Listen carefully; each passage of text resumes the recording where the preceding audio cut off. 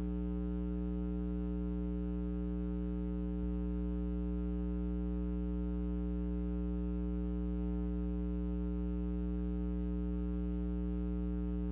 we're doing this tough question series. Can y'all go ahead and bring the lights up out there because we're going to be discussing around the table. We've got 4 tough questions that we're going to be looking at over the next 4 weeks. And the reason we have tables is because there is going to be opportunities for you to discuss around the table some of the questions that we have. So I guess we're going to do that. We need to make sure that everybody knows each other around the table. So let's just take 25 seconds and introduce yourself around the table. Do that real quick. Ready, set, go.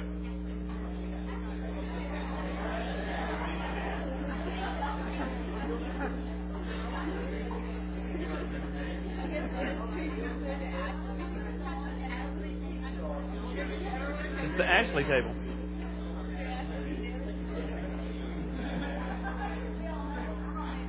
There you go. There you go. All right, that was quick. Come on, Jeff. Okay. Now, by the way, if you hadn't heard, we've been praying for Mandy Pence. She got to come home from Dallas from the hospital on Thursday. She's doing well. Her heart is pumping at a much higher rate. So, she's tired right now, but she is at home and grateful to be in her own bed. Saw Ryan and William at the football game Friday night. So they're going to try to be getting back to normal as quickly as possible. There is a sign-up sheet if you want to take meals to them. It's back on the back table, and we'd encourage you to sign up. And the thing that we've got to be careful with, she has to be on a no-sodium diet or very low-sodium diet. So just check out those things. If you have any questions, if you want to call Ryan or Mandy and talk to them specifically about it. But if you want to do a meal, that would be a big thing to help out.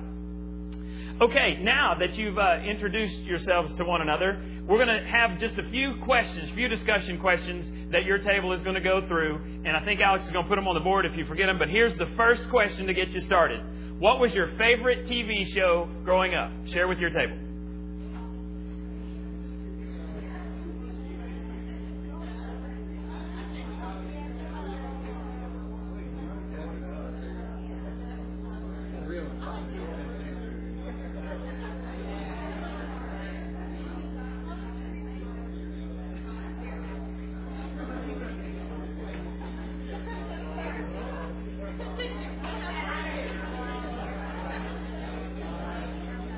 Once you've answered that, move on to question 2.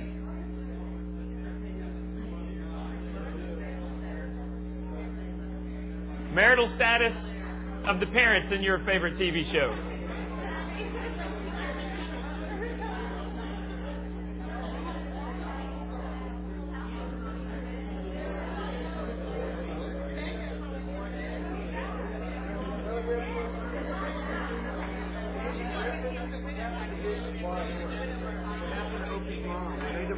Hey, who knows what happened to Andy Griffith? What happened to Opie's mom? Anybody know? Was that a divorce? She died? Okay, there you go. She died. Okay, sorry to interrupt. We're just pressing question at this table.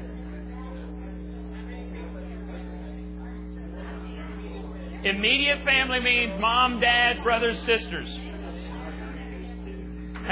Question 3 is how many of your table have experienced divorce in their immediate family? That's mom, dad, brothers, sisters.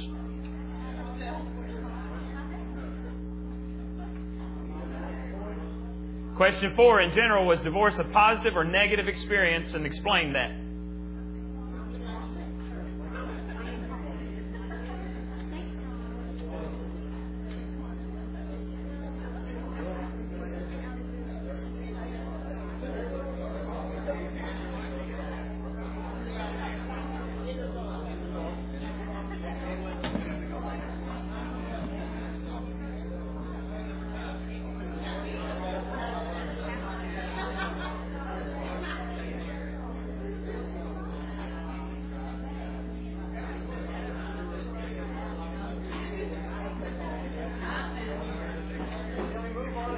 Yeah, question 5. Go ahead to question 5. This is true or false. Write down your answer to this one. Question 5 is people who divorce their spouses are less likely to find happiness than those who stay married. People who divorce their spouses are less likely to find happiness than those who stay married. True or false?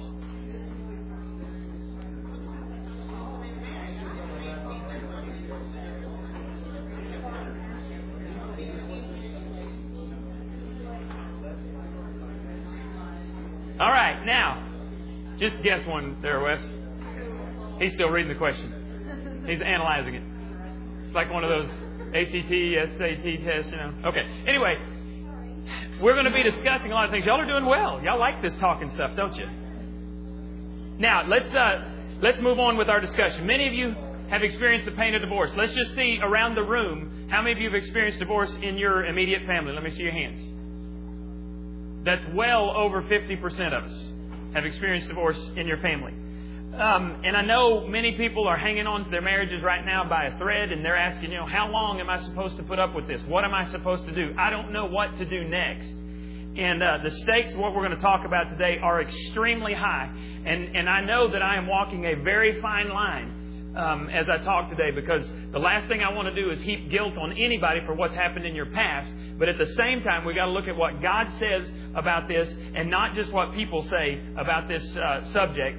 And I hope that all of this is going to be covered with just a whole lot of grace, and that you walk out of here with some tools, not only to work on your marriage, but if you've experienced divorce, that you'll also have tools that God will begin to heal your heart because of what you've experienced. Let's look at what Jesus had to say about this topic. Matthew 19, 3-9, you have these verses on your listening guide. Some Pharisees came to him to test him. They asked, "Is it lawful for a man to divorce his wife for any and every reason?" "Haven't you read," he replied, "that at the beginning the Creator made them male and female and said, 'For this reason a man will leave his father and mother and be united to his wife, and the two will become one flesh.' So they are no longer two, but one. Therefore what God has joined together, let man not separate." "Why then," they asked, "did Moses command that a man give his wife a certificate of divorce and send her away?" Jesus replied, "Moses permitted you to divorce your wives because your hearts were hard. But it was not this way from the beginning. I tell you that anyone who divorces his wife except for marital unfaithfulness and marries another woman commits adultery." All right, let's unpack this. Go back to verse 3. It says that the Pharisees came to test Jesus. The idea is to trap him. And you need to understand, this is not a casual theological question. The Pharisees knew what they were doing. They knew this was a hot button issue, and they were trying to ensnare Jesus. So they were hoping he would get into serious trouble. And everybody who heard the question asked knew that this was a hot button issue, and so they tuned in to see what Jesus would say. Now you got to understand, in Judaism, in Jesus' day in Judaism, there was an enormous dispute over what the biblical grounds for divorce were. And the main text, Jewish first century practice of divorce, was based largely on Deuteronomy 24:1, which is what you have in front of you there. If a man marries a woman who becomes displeasing to him because he finds something objectionable about her, and he writes her a certificate of divorce and sends her away from his house, and then you can read that passage if you want to. Moses goes on to explain, here's what you do in different situations, so you can read all about that. But the idea there is he talks about a certificate of divorce. Now, if a husband wanted to divorce his wife in the Old Testament times, he didn't go to the courts. He didn't go through the legal system. All he had to do was get a piece of paper, write out a brief statement, and there would be a divorce. And the key phrase would be something like, "You are free." So he would write down, I am going to divorce you. You are free. He would give the certificate to his wife, and they would be divorced. Notice it says a man to his wife, because in the Jewish religion, in Judaism, a woman was not permitted to divorce her husband. She could try to separate from him, but she was not allowed legally to divorce her husband. A husband could, on the other hand, divorce his wife, because women didn't have much rights back then. So what was happening here was this certificate of divorce was actually a protection to women. It was supposed to make it a little bit harder for divorce to happen, but the main thing was it was to grant the woman legal status. Because if she had a certificate of divorce from her husband, it said that she mattered. It said that she was free to remarry someone else. That was a big deal back in the Old Testament days. Now, the phrase in these verses that caused so much trouble with the rabbis, the teachers of that day, was this phrase, "something objectionable." Other translations I've seen, it says something indecent. And rabbis had a huge debate because it's a little vague, isn't it? What is something objectionable or something indecent? What exactly does that mean? Well, there were two rabbis who represented the almost opposite sides of the debate on this issue. And if you were a Jew at this time, you would be a follower of one of these rabbis, one of these schools of thought. And there was one school, the school of Shmuel, and he was quite strict on this quotation. He said it was sexual immorality. In other words, adultery was the only reason that a man could get a divorce from his wife. School of Shemuel. The other one was the school of Hillel. This rabbi was much looser about it. And there were vast numbers of writings in Jesus' day about what was permissible, according to Hillel, what was permissible for a divorce.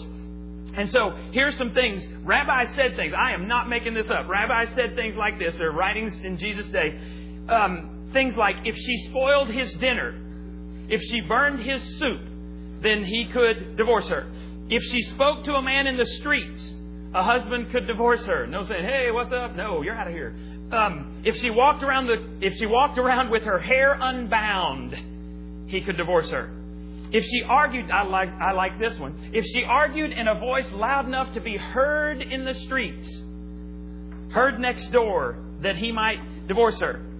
Rabbi Akiba actually said this. This is a quote. If a husband finds another woman more pleasing in appearance, he may divorce his wife. Well, that's a little scary, isn't it, ladies?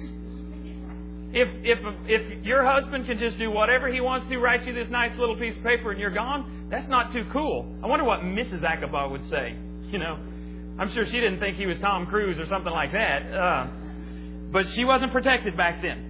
Now, in Matthew 19, these verses we just read, which school of thought did Jesus' response put him in? The school of Shemuel or the school of Hillel? Shemuel was the one, adultery only. Which one was it? Shemuel. Very clearly, Jesus fell into that part, into that school of thought.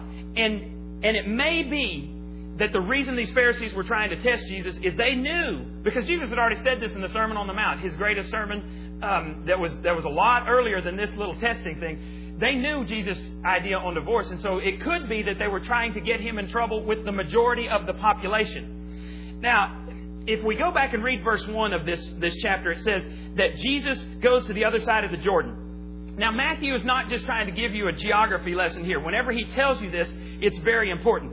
And so what he says is he goes to the other side of the Jordan, to this area that's called Perea. Now, I'm going to draw, and I started to do, kind of like a Pictionary thing, but my artist ability is not good, and I was afraid of what you might think. So anyway, let's say this is, basically the Mediterranean Sea. Use your imagination. This is Israel. Here is the Sea of Galilee. And then you've got the Jordan River comes down here. And then you've got a bigger body of water here. Anybody know what this is? It's not a teardrop. It's the Dead Sea. Thank you. Jerusalem is right here. Now, the region that he's talking about is right in here. This is Perea.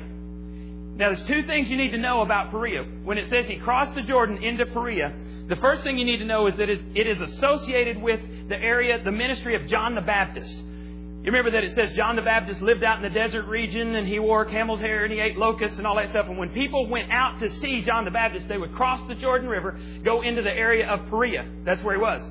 The second thing that you need to know is that this area was governed by a man named Herod Antipas. Now, Herod the Great was the one who was alive when Jesus was born. He had 3 sons. Whenever he died, his kingdom, his territory was divided up among the 3 of them. Herod Antipas was one of them. And Herod Antipas controlled this region. Now, this is a real big deal. Because some years earlier, Herod Antipas had gone to visit his brother Philip. He became infatuated with this woman named Herodias. And he decided that he wanted to marry her. Now, there's a couple of problems with that. Number one, Herod Antipas was already married. Herodias was already married to Herod Antipas' brother, Philip. And in addition to that, Herodias was also the daughter of another one of Herod Antipas' brother. Actually a half-brother. But, okay, so when he proposed to her, what he was saying, in effect, was, if we get married, you can be my niece and my wife and my ex-sister-in-law, and we can move to Arkansas and live in a trailer. Just kidding. Now, here's the deal. They each divorce their spouse.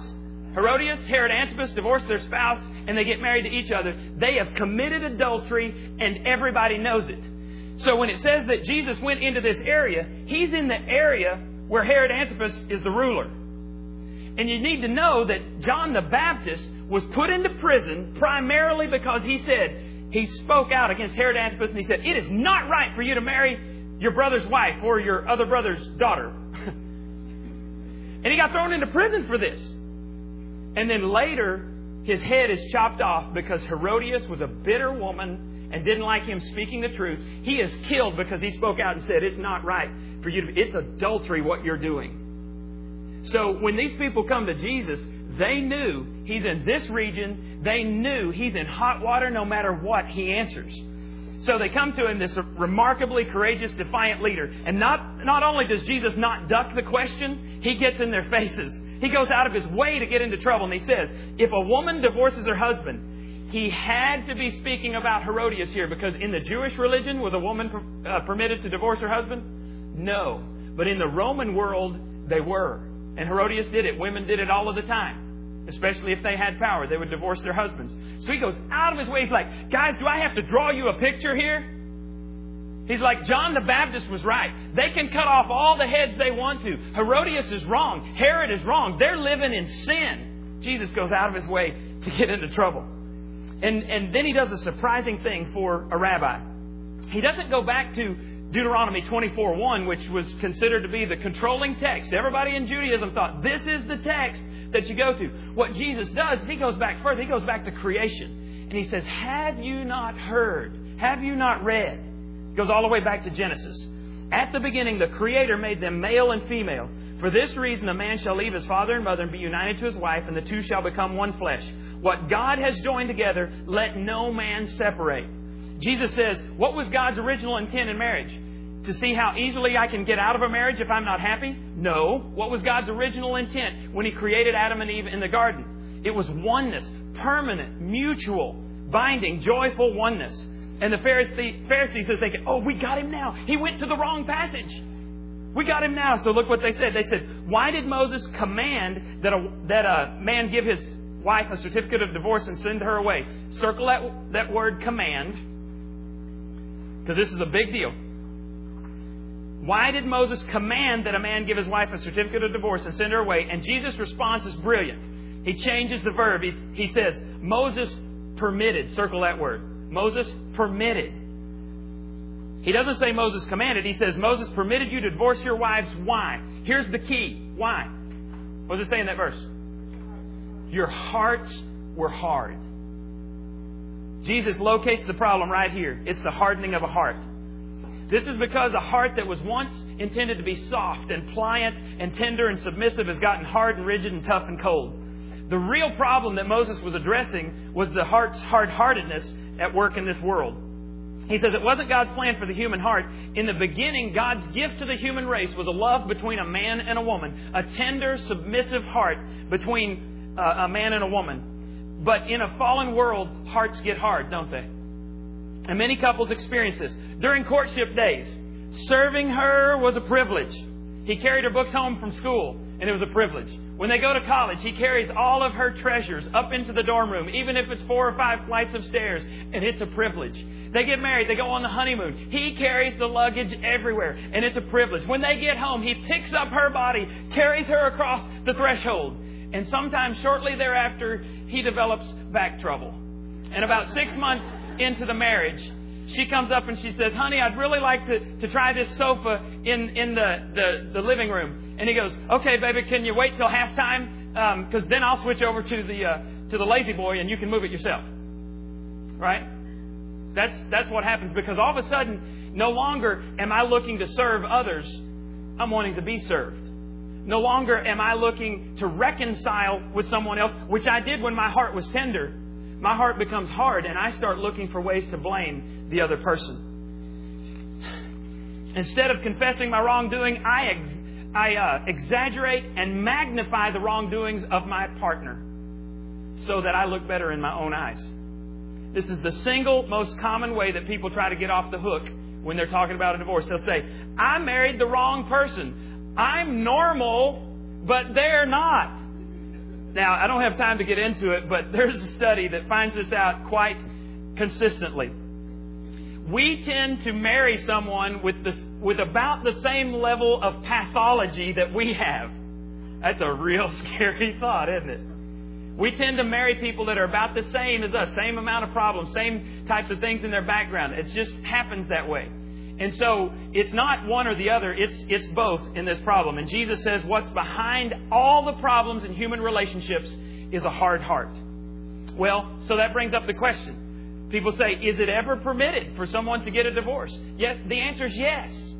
And there's a couple of cases, and one of them is named right here. One situation where divorce is permitted is in verse 9. Matthew 19:9. Jesus says, I tell you that anyone who divorces his wife except for marital unfaithfulness and marries another woman commits adultery. Circle that phrase, marital unfaithfulness. Now, if you look on the back of your listening guide real quickly, you see a yes at the top and a no at the bottom. Just fold it in half, because what we're going to do is I'm going to read you some situations and just no discussion, no thought, your gut level reaction. You hold up a yes or a no. Pick somebody at your table to tabulate the votes. Pick somebody real quick. Just point at them. All right, I hadn't given you a question yet. Pick somebody to tabulate. All right, you ready? Here we go. All you're going to do is hold up yes or no. First question. This exercise is called, is it marital unfaithfulness? All right, here it is. Number one, is flirting with the opposite sex marital unfaithfulness? Yes or no? Somebody count your responses right now.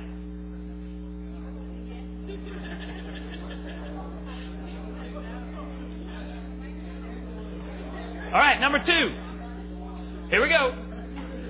Emails containing personal information to someone of the opposite sex that is not your spouse. Yes or no?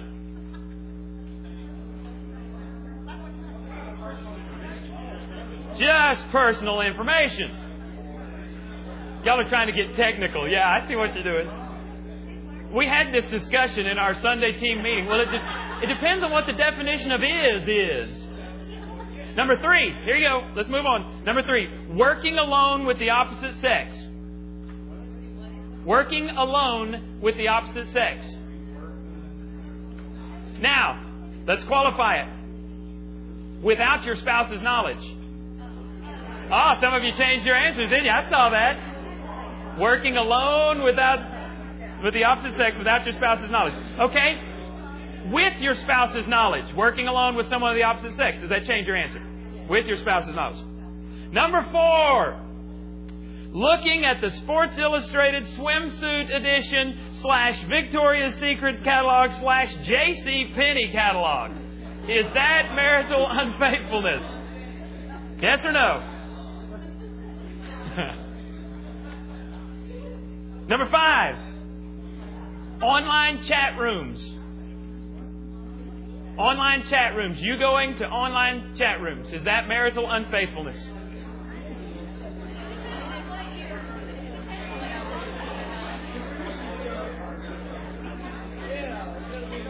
Okay, up here they're saying, well, there's Christian chat rooms. Well, there's also sin in Christian camps too. But anyway, let's say non-Christian chat room. You're talking to someone of the opposite sex. Number six. Viewing pornography. Viewing pornography. Yes or no? Is that marital unfaithfulness? Two more, and then I just want to see how many we got response-wise. Number 7, hugging or touching someone of the opposite sex that is not your spouse.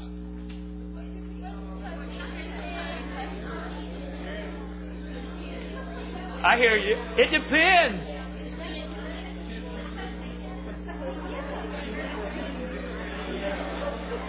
Okay?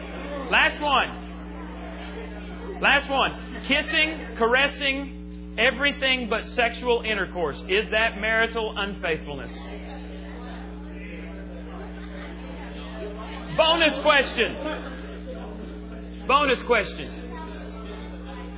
How would your spouse answer each of those questions?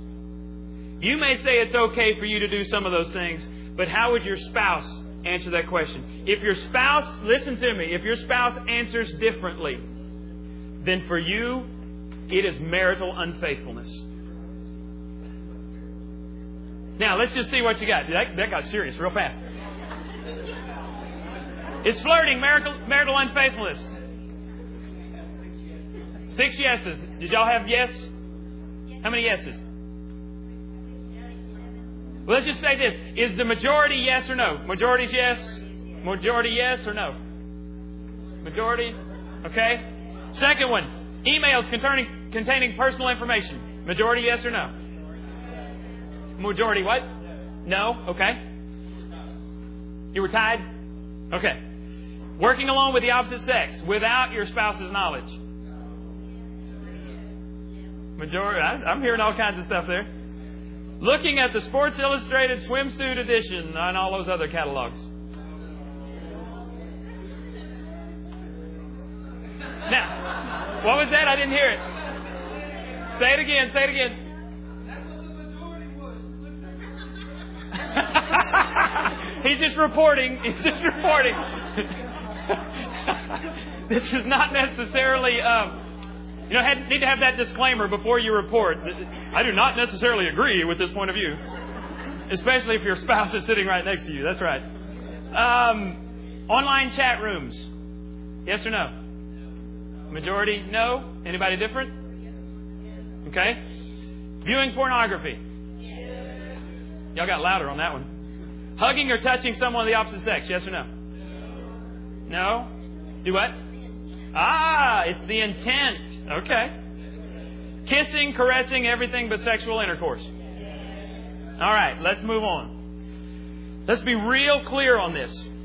A lot of people believe that as long as they have not technically had sexual intercourse with someone else, then they have not sinned. What Jesus uses here, the term that He uses, is the term porneia,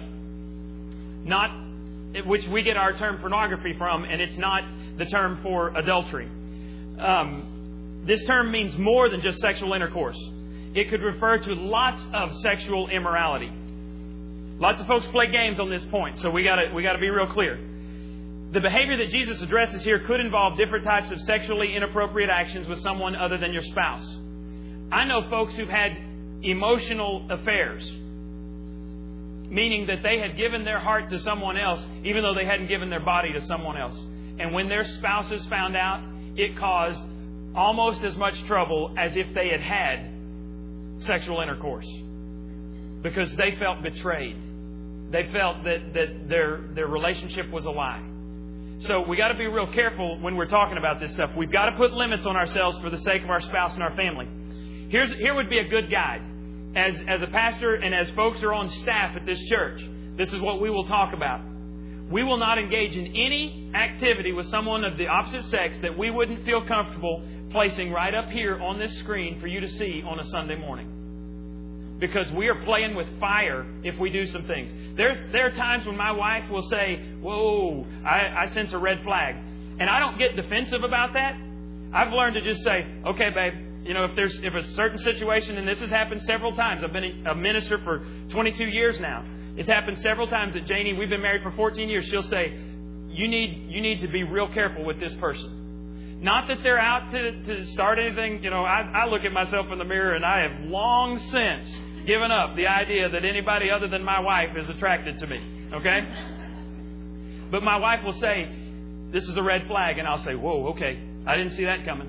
I don't argue with her. I don't get defensive. I just say, "Babe, if you feel uncomfortable, then I'll go another direction with that." I do that because I want to honor my spouse. I don't want to argue with her I don't want to get my self-esteem strokes from someone other than my wife. So I just got over that a long time ago and said, I'll honor you in this way.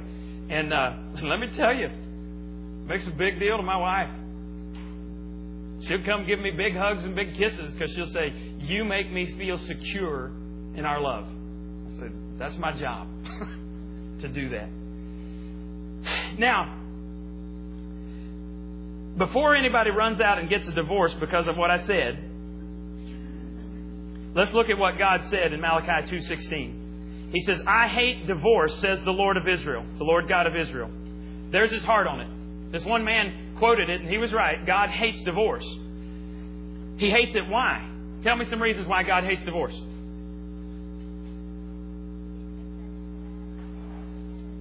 He made us to stay together. But let's just think of a very practical reason. They shared it on the video. Why does God hate divorce? It destroys families.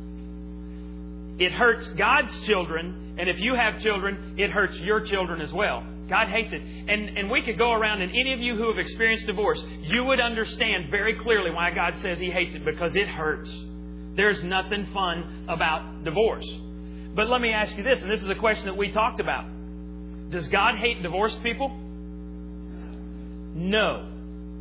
And we as a church have got to stop acting. I'm not talking about this church. I'm talking about the universal church. We've got to stop acting towards people like God hates divorced people.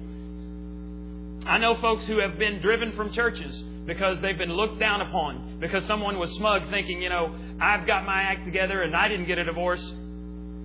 Well, maybe, your pathology just works together with your spouse's pathology and some type of massive conflict avoidance thing. And maybe, just maybe, it's the grace of God that's kept you together and not your own goodness. Maybe you're not so superior.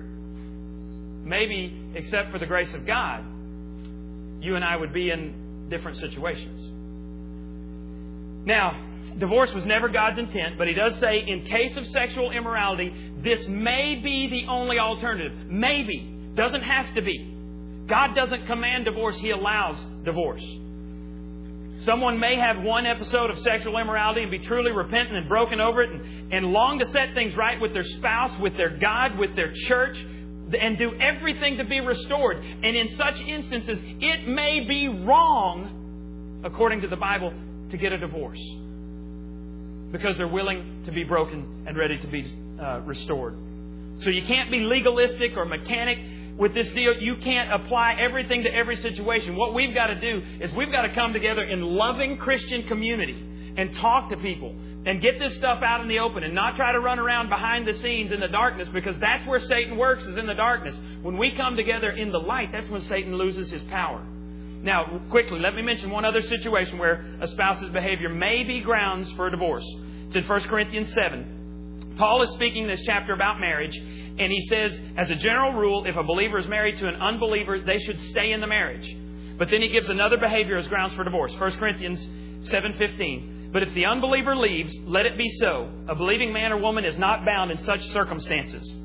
In other words, if a divorce were to take place, there would be freedom to remarry. This is called divorce on the grounds of desertion.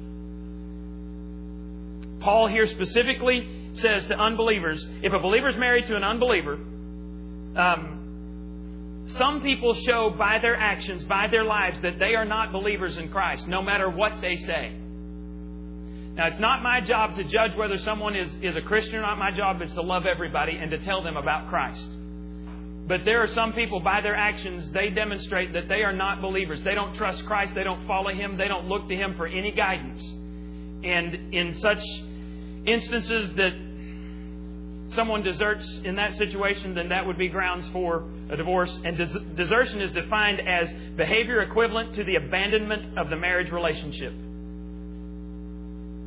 It's possible that somebody's still under the same roof with their spouse, maybe only for financial reasons, but they've abandoned the relationship emotionally, physically, relationally, and they're just playing games with geography.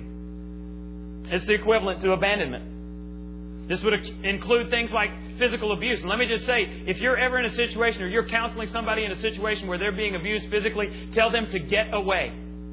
I'm not saying they go divorce. I'm saying they separate so that they are no longer in harm's way. I think that the church too often has misunderstood this and misapplied some things, thinking we need to be submissive and take physical abuse. Let me just be real clear. No, absolutely not. I don't believe that was God's intent. That's abandoning the marriage vows. When people stand before God and they promise this, and they stand before witnesses and they promise these things, they've abandoned those covenants whenever they begin to do physical abuse. But there's more than one way of abandoning a relationship. It may be violence. It may be behaviors that are characterized by long-standing, deep, painful patterns of deceit, addictions of unbelievable proportions, extremely destructive patterns of behavior. In that case, the injured spouse needs to go to a pastor, to a small group leader, to Christians that you trust, that you can talk to, and really do some praying and some searching, because we've got to do this on a case-by-case basis. The teaching that we're looking at, you cannot get mechanical or legalistic about. It has to be done in community. And you can't abuse this language either and say, well, my husband doesn't talk to me, so he's abandoned me. No, we're talking about hard-hearted, unmistakable, defiant, rebellious, deliberate abandonment. And it's a decision to lead a totally separate life. And And in this case, Paul says the believing partner is not bound. In other words, they're free to remarry in that situation, but only in the Lord and only to another believer. Every divorce is a product of two sinners because every marriage is a product of two sinners. That's just the truth about us.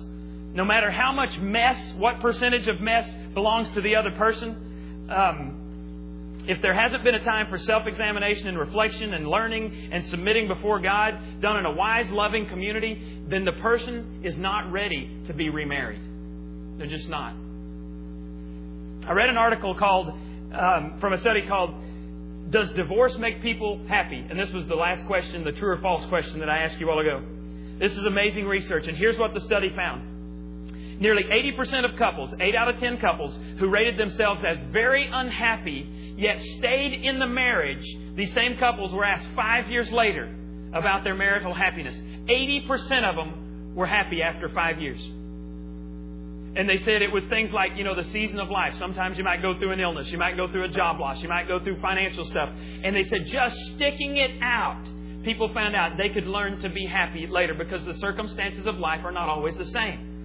The other side of the equation, here's what the study found. Spouses who considered themselves very unhappily married and went ahead and got a divorce and had to go through custody battles and hardships and loneliness and future romantic disappointments and all of that, only 2 out of 10 couples or individuals rated themselves as happy 5 years later. Maybe the answer is not a new relationship. Maybe the answer is a new you. There are many times when it seems like marriages are hopeless. Spouses, though, that go through self-examination and come before God, something incredible happens. God begins to transform their heart because in the Old Testament, God promised to Ezekiel, He said, there is going to come a time when I will come and I will remove your heart of stone and replace it with a heart of flesh. He's talking about this time when the kingdom of God would take up residence in the hearts and lives of men and women on this planet. And Jesus, when does Jesus see the kingdom of God as having taken place? When He was standing before the people. He said, now is a new day. Jesus saw the possibility of us coming before God and getting new hearts. Since He has walked on this earth, since He died on the cross, since He shed His blood for our sins, He's made it possible for you and I to get new hearts. And if we'll stay in relationships, God says He'll be faithful to us. If we'll work on relationships, if we'll submit our hearts before God, God says, I will take out that heart of stone and give you a heart of flesh that's tender and submissive and pliant. And He says, I'll give you a whole new life. But only if you obey me. It says in the Scripture, Jesus said, if you love me, you will obey me. Love equals obedience. Obedience is the key to getting that new heart. The ultimate hope of the kingdom is that the kingdom of God will break through in our lives. And when you and I submit to God, the kingdom of God begins to break through. When I turn my heart over to God, the kingdom of God begins to break through. When I work at reconciliation with you and with other people, the kingdom of God begins to break through. And then people see it and they say, there is something different. I want what you've got because it's not like everybody else is telling me about. My question for you today is, will you submit your heart to God? Will you say, God, your kingdom come, your will be done in my life, in my marriage, in my singleness, in my divorced life. Your kingdom come. And really my only question is, will you submit your heart to God? I just want to ask you to close your eyes for a moment as we finish. Would you consider saying this, God, I'm not even sure exactly what I'm supposed to do, but I'll be patient. I won't do something stupid. I'll be part of a Christian community. I'll open my heart and my life to trusted Christian brothers and sisters. I'll pray. I'll seek to have my mind renewed by your word. God, your word and your will be done in my life, as confusing as it is. Will you submit your heart to God? If you do today, the kingdom of God will begin to break through in your life.